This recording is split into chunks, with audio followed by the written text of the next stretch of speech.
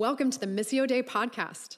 Missio Dei is a family of Jesus, joining God as he makes all things new in Chicago. Check us out online at missiodeichicago.com.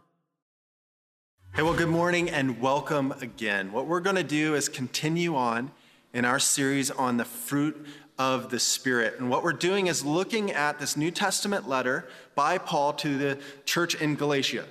And there in chapter 5, Paul is calling the church to live as a community in a new life, a life that resists the desires of the flesh and lives into the life of the Spirit. And what he does is gives us insight into what we all experience in our inner being, this conflict between two natures, a battle, as it were, between two desires that oppose one another. This is what Paul says in verse 17 of chapter 5. He says, these two forces are constantly fighting with one another. They are the works of the flesh, which are described as chaotic and violent. They are self-serving in nature, but also self-defeating. They're destructive in nature. And then on the other end is the fruit of the Spirit. And these are spiritual qualities that are produced by the presence and the power of the Holy Spirit in the heart of the Christian. Now, these fruits of the Spirit are different than striving for or manufacturing outcomes that we just kind of operate in or desire. They're also different than the gifts of the Spirit that are mentioned in Scripture as well. These gifts that are freely given by the Spirit, that are expanding the kingdom of God, that are glorifying King Jesus, and that are edifying the bearer of that gift. And when we bring those gifts together, then the body grows up in love. The fruit of the Spirit is different because the fruit of the Spirit cannot be manufactured. The fruit of the Spirit is given in full to every Christian. It is the outcome of where the Holy Spirit resides. It's based on the power and the presence of the Holy Spirit. Well, to understand the fruit of the Spirit, you have to understand how the Holy Spirit works. See, spiritual growth, as I said earlier, a bit redundant, can't be manipulated, can't be manufactured. Spiritual growth is gradual, and the fruit of the Spirit is inevitable. This is hard for us because when we look at that conflict that we all experience, and we look at the characteristics of the flesh, the characteristics of the Spirit, we would say we are really high on some and low on others. And those desires, those sinful desires that lead us outside of God's good will for our lives can seem so substantial. And the growth of the Spirit in our lives can seem so marginal. You might say, man, I've got joy off the charts, but when it comes to faithfulness or gentleness, then I'm pretty low on those categories. It makes me think about this story of a man who died, and he was buried under a giant marble slab. And somehow an acorn had got into his grave, and over time, gradually and unnoticed, the acorn grew.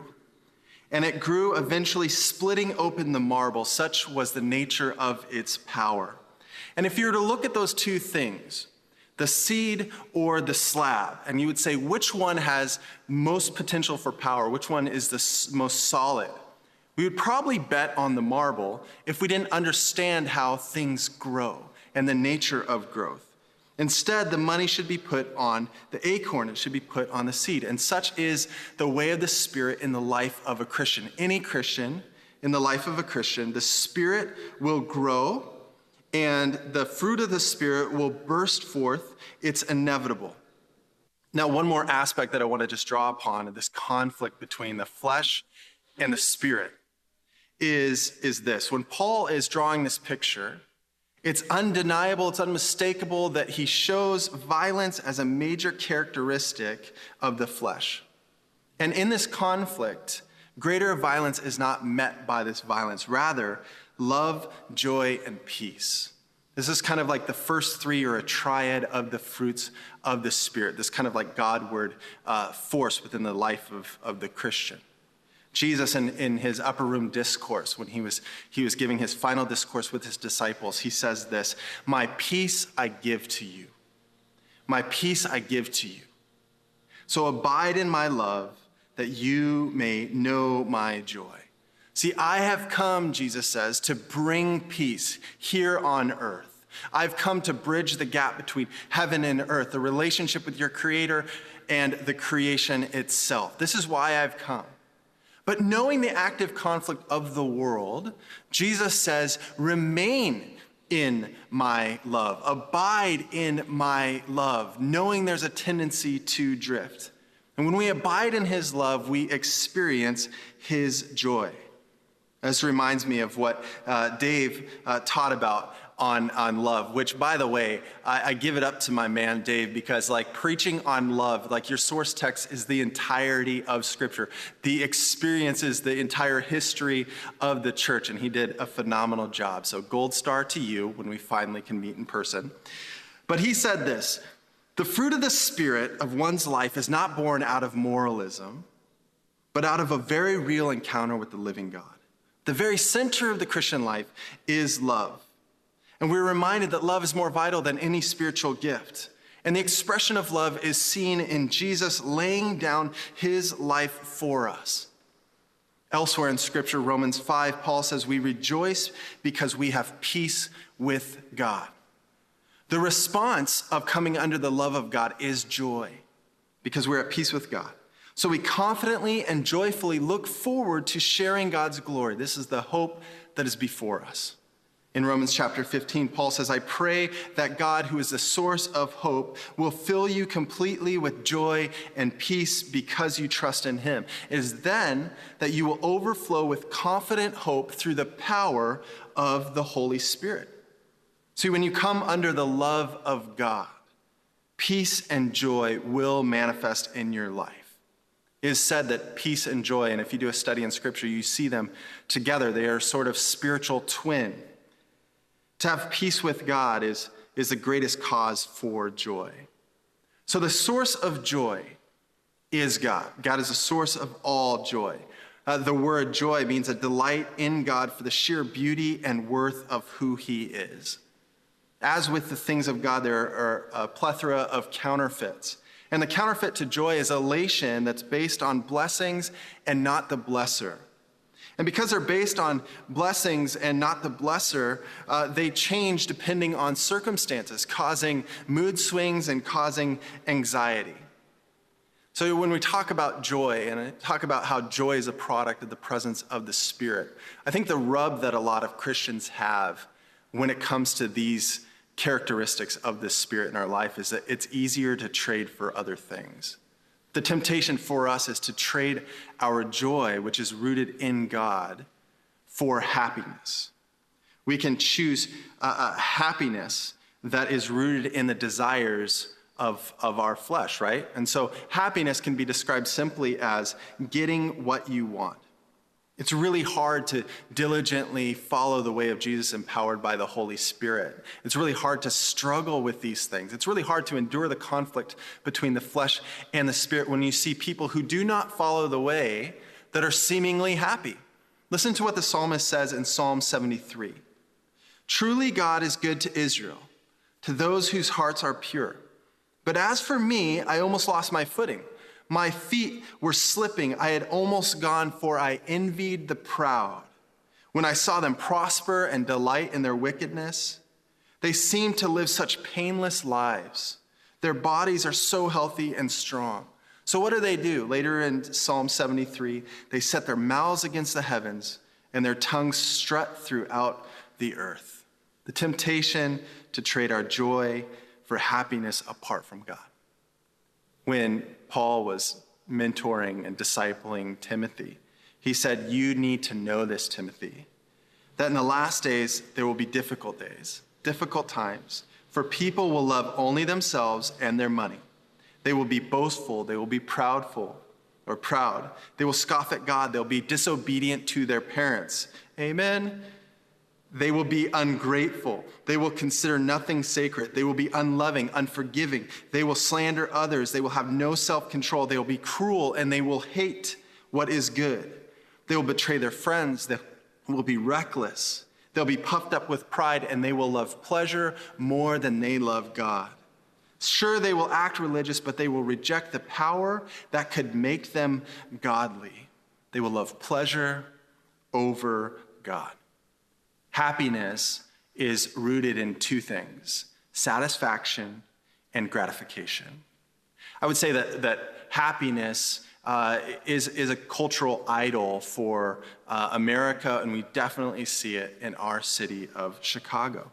Happiness aims to be satisfied, aims to be gratified in the moment. But what happiness lacks and what the Spirit provides in abundance is fulfillment. Because happiness is fragile. It can be shattered, it can be taken away. And we are experiencing that seasonally as we can't do the things we've wanted to do because we're forced to do the things we don't want to do. One example of this, a couple of years ago, we bought a house. And I remember when you buy a house, you get consumed and obsessed with the whole process and where to buy and who you're going to go for a lender and all these different things. And one Chicago-based company had, we sell blank. We sell adventure. We sell comfort. We sell joy. And even then I was thinking, that's a little arrogant. How can you sell something that you can take away? See, Christian joy is not fragile. Christian joy is substantial. It cannot be taken away. It cannot be shattered. It's very different than worldly happiness because it's a product of the Holy Spirit. Joy fulfills. Joy endures. Joy sees the beauty of God in word and world. And joy comes with that twin, which is peace. Peace means a confidence and a rest in the wisdom and the control of God rather than our own. Peace replaces anxiety and worry. So this is a natural question that I ask. I'm not after manufacturing things. I'm not after a work-based faith. But what I want to just pursue to you is the realm of cultivation. So the question I ask is, how can I grow in joy? How can I cultivate joy? C.S. Lewis said, good things as well as bad, are caught by a kind of infection. If you want to get warm, you must stand near the fire. If you want to get wet, you must get into the water. If you want joy, power, peace, eternal life, you must get closer to or even into the thing that has them. They are not sort of a prize which God could, if he chose, to hand out to anyone. They are a great fountain of energy and beauty spurting up at the very center of reality. If you are close to it, the spray will wet you. If you are not, you will remain dry. So when you get closer to God, you get closer to joy. It's kind of the atmosphere of God's presence. It's joy and peace and justice. Psalm 16 says, in your presence, there's the fullness of joy. Makes you think about, again, what Jesus said. It says, my peace I give to you. Remain in my love, that you may know my joy. I'm thinking about this conflict, and I want to be very, very helpful and be reminded that we're called to live out that which we proclaim, to resist the flesh and to live into the Spirit. In the nature of the Holy Spirit, what Paul is doing for us is he's providing two images that we have the dynamic of the Spirit. The first one is being led by the Holy Spirit. And this is passive in nature. It's like the picture of the farmer leading the cattle or the wind leading the ship, or even Jesus being led into the wilderness by the Spirit of God. So the Holy Spirit will put this gentle pressure on us to walk in the ways in which we are called, to resist the desires of the flesh. That's why we were given the Holy Spirit. For without the presence of God, we could not walk according to the way of God. So the passive nature of the Spirit is this gentle pressure that's put upon us to live into the new reality, the resurrection life. But the second, as he says, is walk in the Spirit. Or as verse 25 says, live in the Spirit. And this is active in nature.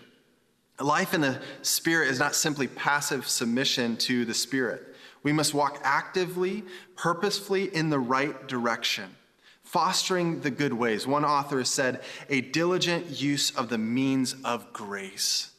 I want to be very honest with you. I think that our joy gets robbed because our vision is forfeited, because we forget what we have. We forget who we are. We forget the power that is within us. We lose sight for the vision of our lives because we take our eyes from heaven and keep it just on earth. Now, don't get me wrong. The faith that we carry is an embodied faith. The kingdom has come on earth. We are part of ushering it in. But I was thinking about how we can lament the lack of maybe God's felt presence in our lives, that we can forget that we've come underneath the love of God. We can forget that we have been called children of God. We can forget that we have confessed of our sins and received forgiveness, which causes great joy.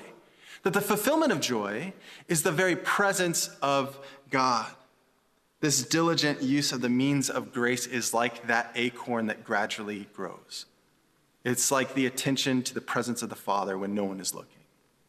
It's like being faithful to feast on the word. It's like not neglecting gathering in spirit in this season, or intent with the fellowship of believers, rather than just going it our own way. Those things aren't appealing. They don't look as polished as that marble slab, but great is the outworking of power when we give ourselves to the way of Jesus. 2 Corinthians chapter 4, verse 16, and I'll close here. It says, "Therefore we do not lose heart. Though outwardly we are wasting away, inwardly we are being renewed day by day. For our light and momentary troubles are achieving for us an eternal glory that far outweighs them all. So fix our eyes not on what is seen, but what is unseen. Since what is seen is temporary, but what is unseen is eternal." Stay the course. Keep the faith. Remember that the hard things produce meaningful things. Don't give in. Trust in the Lord and the very goodness of God. Thanks for tuning in. We love to keep the conversation going. Find a weekly gathering or gospel community in a neighborhood near you. To find out more, check us out online at missiodaychicago.com.